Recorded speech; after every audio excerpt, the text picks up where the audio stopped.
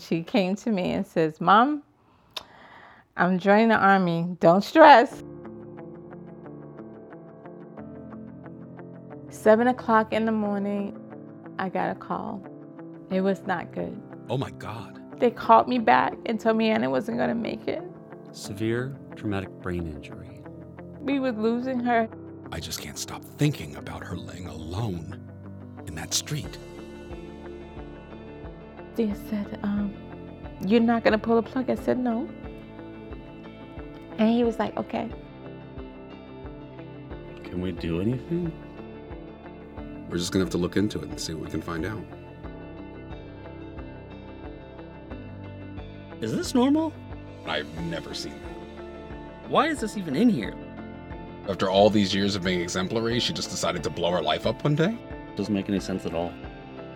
It says what in the police report? What happened to facts? So do people just get to lie now? I'm at a loss. How is my daughter? What's going on? Where is she? It's like they didn't even care to find out. They assumed? I think they may have violated her civil rights. How many broken bones? Is it about money? Why would they phrase it like that? They're counting on the fact that she can't defend herself. Did they read the same report I'm reading? It's inconsistent. This isn't evidence for that.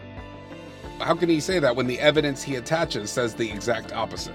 But isn't that a lie? The facts point to all those possibilities and they only investigate that one. Why would they do this to someone? Did anyone do their job? Ben, come look at this. Oh my God. Do you know what this means? That would be why they didn't look at anything else. It's just a chain reaction of one thing after another.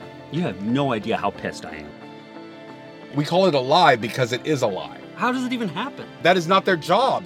So it's basically just a choice between whether they're malicious or incompetent. She's lost everything. Her reputation is gone. We have to do something about this. We have to find out the truth.